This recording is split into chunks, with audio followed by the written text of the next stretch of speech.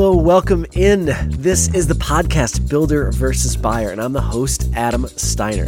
This podcast is a place for builders and buyers to come and meet at the center and understand a little bit more about each other, learn a little bit more through advice and education.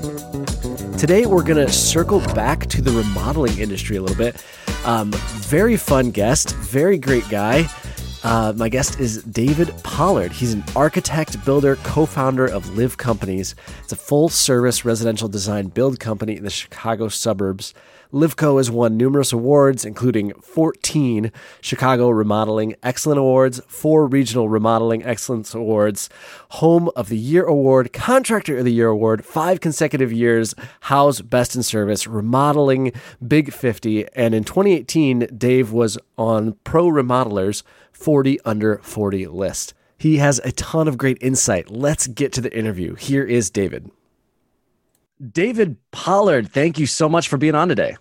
Yeah, thanks for having me, Adam. I appreciate it. So for those of the listeners that don't know you, who are you and what do you do? So I am an architect and a builder.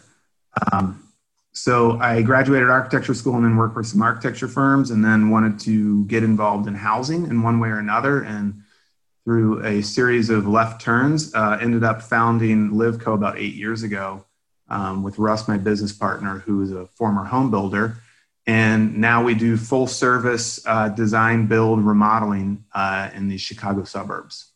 That's awesome. I'm also on the Indiana side of the Chicago suburbs. So, hey, yeah, and just an aside, I love the residential side of the business. I think it's so much fun for people out there. Yeah. Yeah, I agree. But yeah, I've done a ton of new builds, and from my perspective, new build seems so. I gathered from your website and everything that you guys do a lot more remodels than new construction. So from my perspective, new building almost seems a lot cleaner and easier than a remodel job would be. A little bit. Yeah. From your perspective, how does remodeling differ from new construction? Yeah, in a lot of ways, it's apples and oranges. I think at the end of the day, you end up with the same materials being used, the same, wood studs, same insulation and a lot of that stuff. But the process to get there is a lot messier. And to your point, I don't know, I don't have like a great analogy for it, but it's kind of like building a Tesla or building an electric car on an assembly line, is complicated, but it works really nice and clean. But if you want to take like a 1979 Chevy Caprice and convert it to a modern day self-driving electric car, it's going to be a lot more complicated, and there's going to be a lot more things to figure out and change and custom things fabricated. It's just going to be a bigger challenge.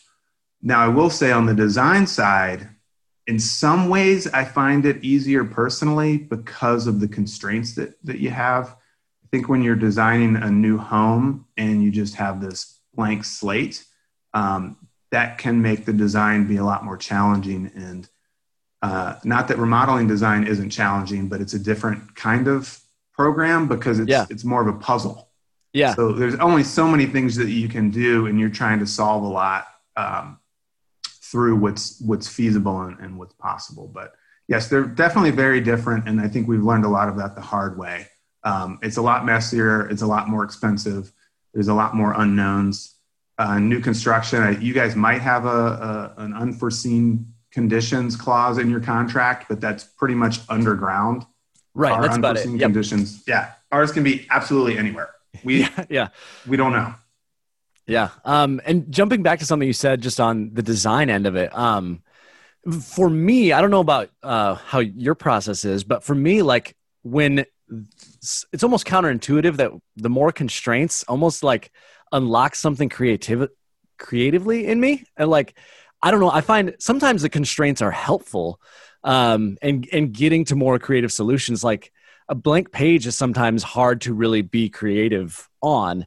I don't know. What are your thoughts on that? Yeah, absolutely. And especially today where you can literally build anything. So you don't even have real construction methodology constraints like you did, back in the day where the house is going to be brick because they have clay in the area and they make bricks out of it. So that was already a constraint. Now you can get anything. You can build any span. So it makes it really hard to come up with what the best solution is. It's like designing a boat. A boat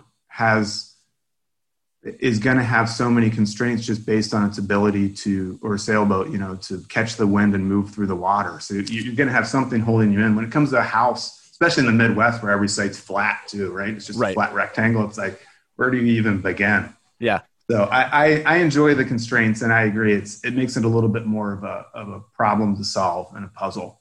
Yeah. Which is fun. Yeah. I enjoy that as well. So looking over just your web profile, web presence, which you guys do a great job of, but thanks. I noticed, Best of Houzz, what is it, 4 years running? Is that correct?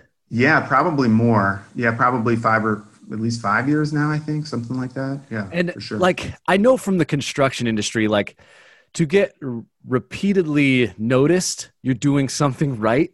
And my guess is, especially with remodeling, that you're doing a great job setting and meeting expectations. What are some of those common ones you guys set on the front end, through those first couple meetings of your process and how things are going to work?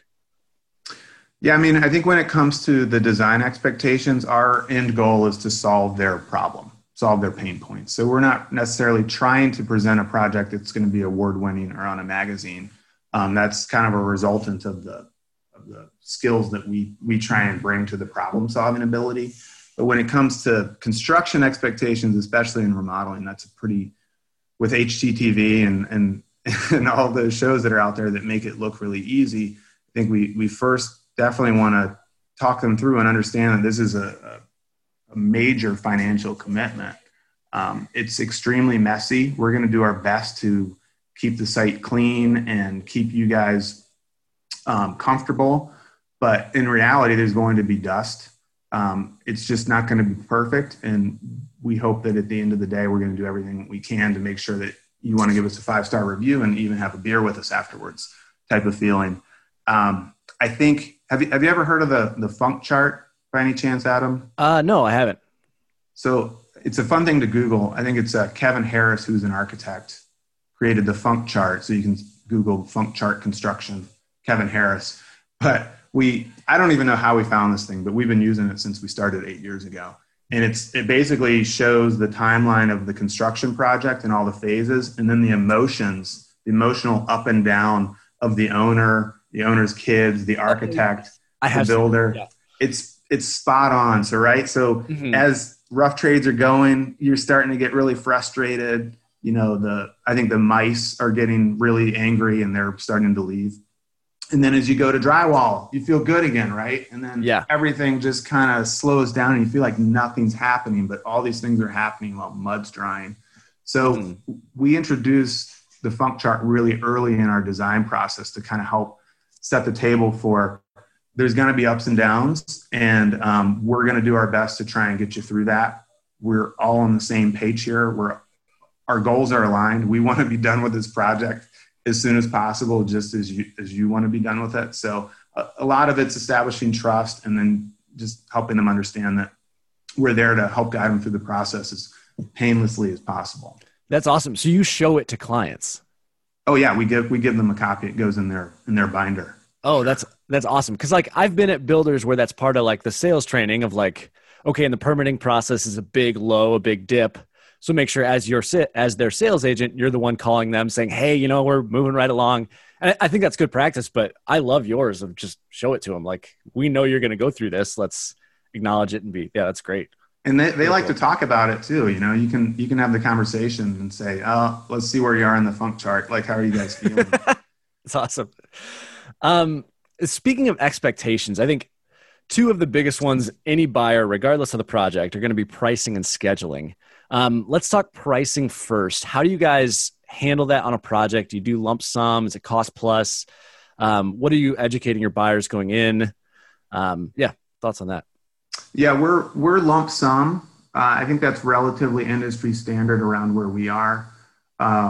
We like it because it's simplified and we're not afraid to take the risk. I think I know in California, they do a lot of cost plus. I think I like the transparency idea of that. It's just to manage it is just so kind of complicated and messy. And sometimes we have to have the conversation like our clients want to know, what's your markup? How much money are you making? And, I don't ask you how much money you make. I trust that. Yeah. Right. So, so the lump sum I think is a little bit challenging, but what we try and do in our process in establishing pricing, because we're architects who also build, we try really hard to bring very accurate budgeting into the conversation as early as we possibly can. So I can't ballpark anything until we start designing it and understand what it is. But as soon as we design something and have a sense of what it is, we can bring budget to that. And we're having a qualified budget conversation based on our historical project data, while an architect who doesn't build doesn't really have a reference to that. Mm-hmm. So in those scenarios, in the traditional design bid build system, you're going through this long design cycle process to come up with a perfect solution, but you really don't know how much it's going to cost until you're done with it. And then you find out how much it's going to cost. And then it's too expensive, or you have a low bidder here and a high bidder here. We're trying to do our best to bring in accurate budgeting from day one. And then that makes that lump sum at the end a little bit more palatable. At least we're able to qualify it. Yeah, that's awesome. How do you then handle your unknowns in the lump sum pricing? We do our best to limit unknowns. We want to know everything. So we're willing to take that risk on anything that we can see or anticipate. And so we've built that into our lump sum budget.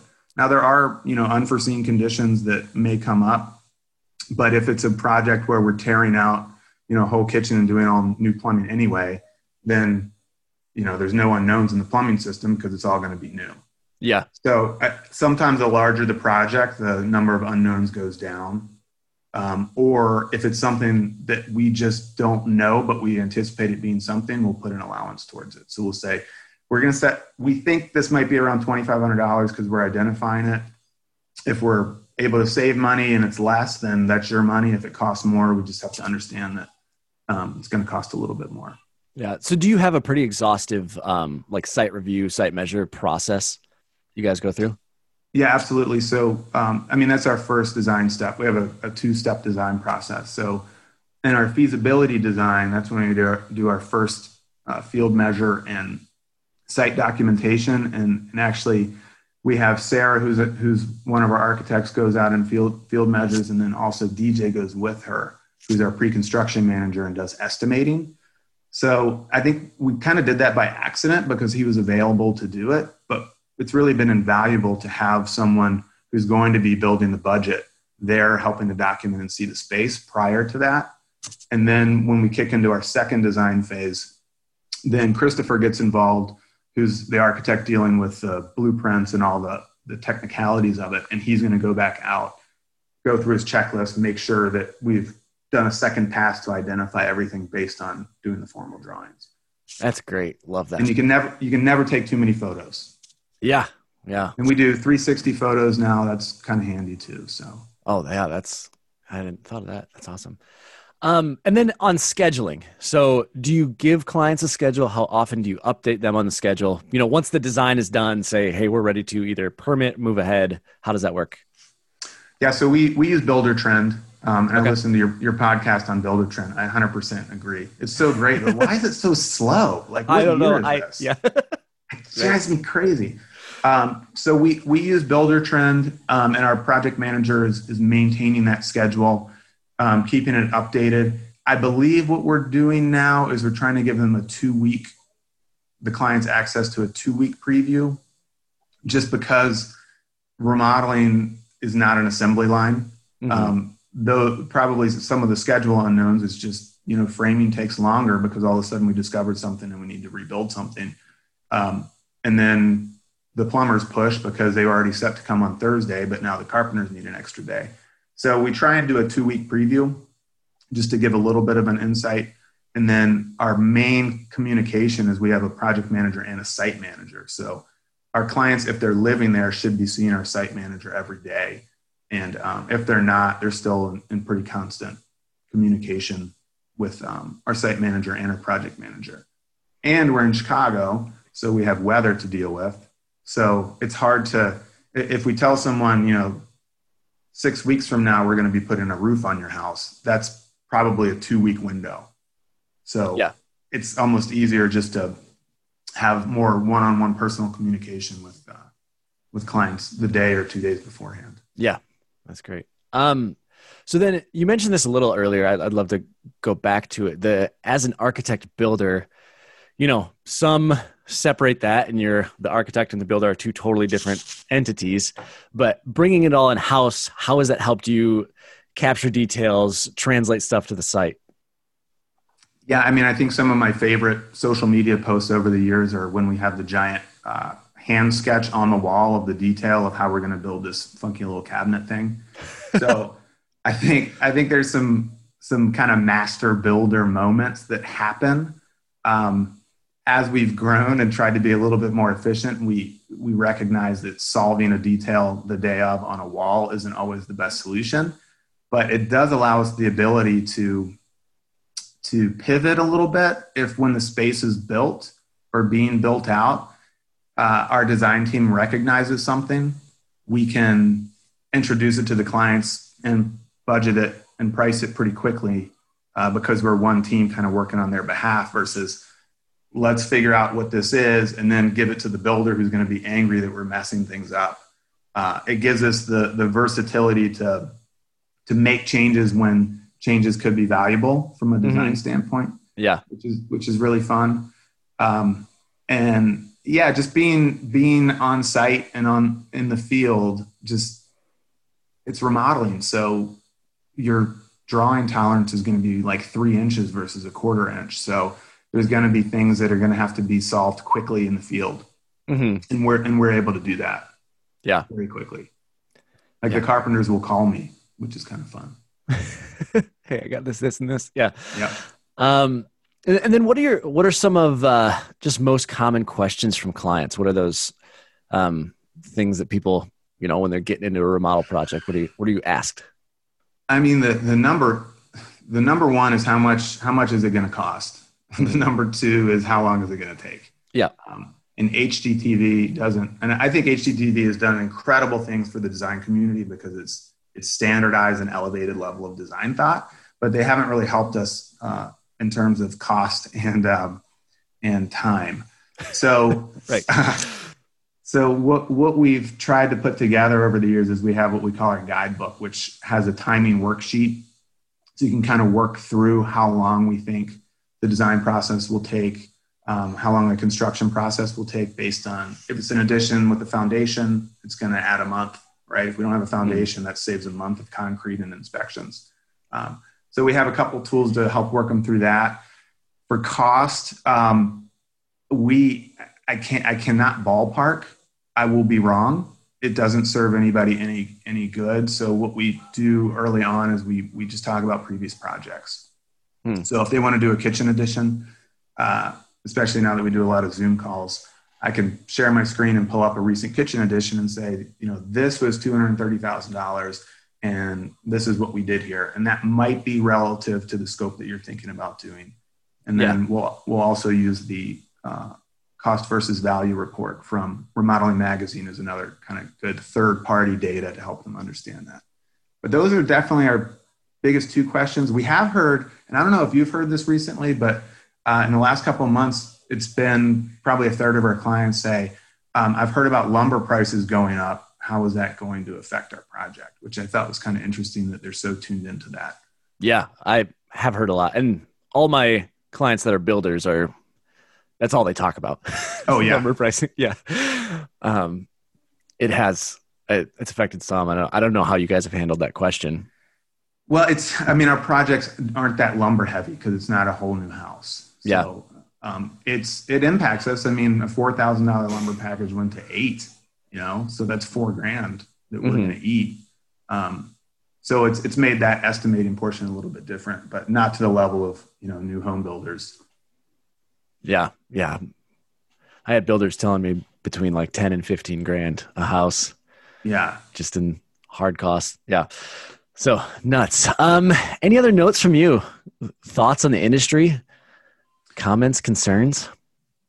Oh man, I always have lots going through my head. No, I appreciated hearing you on the business of architecture. I think you guys talked about podcasts, but also kind of your role coming from an engineering background and doing architectural design for new construction, and kind of the call to architects, like, you guys could be doing this. Why are you making it so difficult? I don't know. Maybe I put some words into your mouth there, but that's no, I think that's fair. Yeah, that's where my head is. I've been trying to make a call to architects who want to do residential design.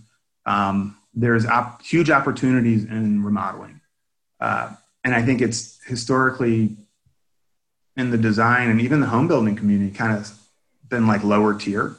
Felt more like checking a truck type of feel. Yeah. But it's really a fascinating industry with, you get to know your end user really well, which most architects, you're not actually working for your end user. You're working for a client that's then going to build something and then find an end user. And there's a need for a higher level of professional design and a higher level of professional construction. So I just appreciate anyone thinking about the design world in a little bit of a different way. And maybe it doesn't have to be just all architecture firms designing houses for the billionaires. Maybe there's a place for efficiency of design to be able to arrange the same pieces a little bit better for one. Yeah, that's my vision as well. And if there's any like young people listening and you're in college studying, like, or deciding on where to go with your career, like, I think residential is a great place to be. Like, if you want to design a skyscraper and be the lead designer on that, like, good luck. It's not that exciting. I did that. Did you? It's really? A lot of stair detailing. Yeah. And like the path to like be the lead designer on a groundbreaking commercial project is very, very hard. But to be the lead designer on a fun residential project, there's not as much barriers to entry to it. So you get to do a lot more creativity and design a lot sooner, I've found. And your design cycle, because designers get bored too. Like, you don't want to work on the same project for 6 years. You just don't. Right. If our project takes a year for design and construction, we're already tired of it, and the clients are tired of us. So you get to come up with something real cool. That client's ecstatic, they're happy, and then you take what you learned and apply it to the next project. And I don't know, you end up with this really cool kind of fun portfolio of things that build on each other versus one giant skyscraper that you worked on your whole life. Right.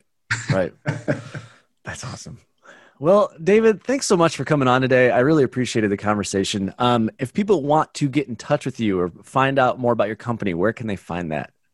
Yeah, our website is livcompanies.com, LivCompanies.com. You can find me on LinkedIn is probably the easiest way. I'm David Pollard.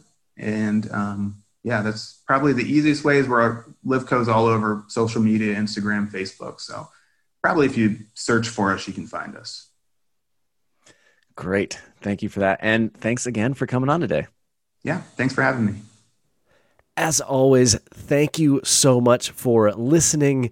I really appreciate it. If you haven't already, please like, subscribe, follow, rate, review, do all of the stuff that you should do on the internet in 2020. And if you'd like to get in touch, I'd love to hear from you. I am on LinkedIn, Instagram, Facebook, among others. The easiest way is the email info@buildervsbuyer.com. On Instagram, it is @BuilderVSBuyer, or LinkedIn, it's just my name, Adam Steiner. I'd love to hear from you, and I hope you have a great day. As always, last but not least, thanks to Andrew Michael Metter for the music.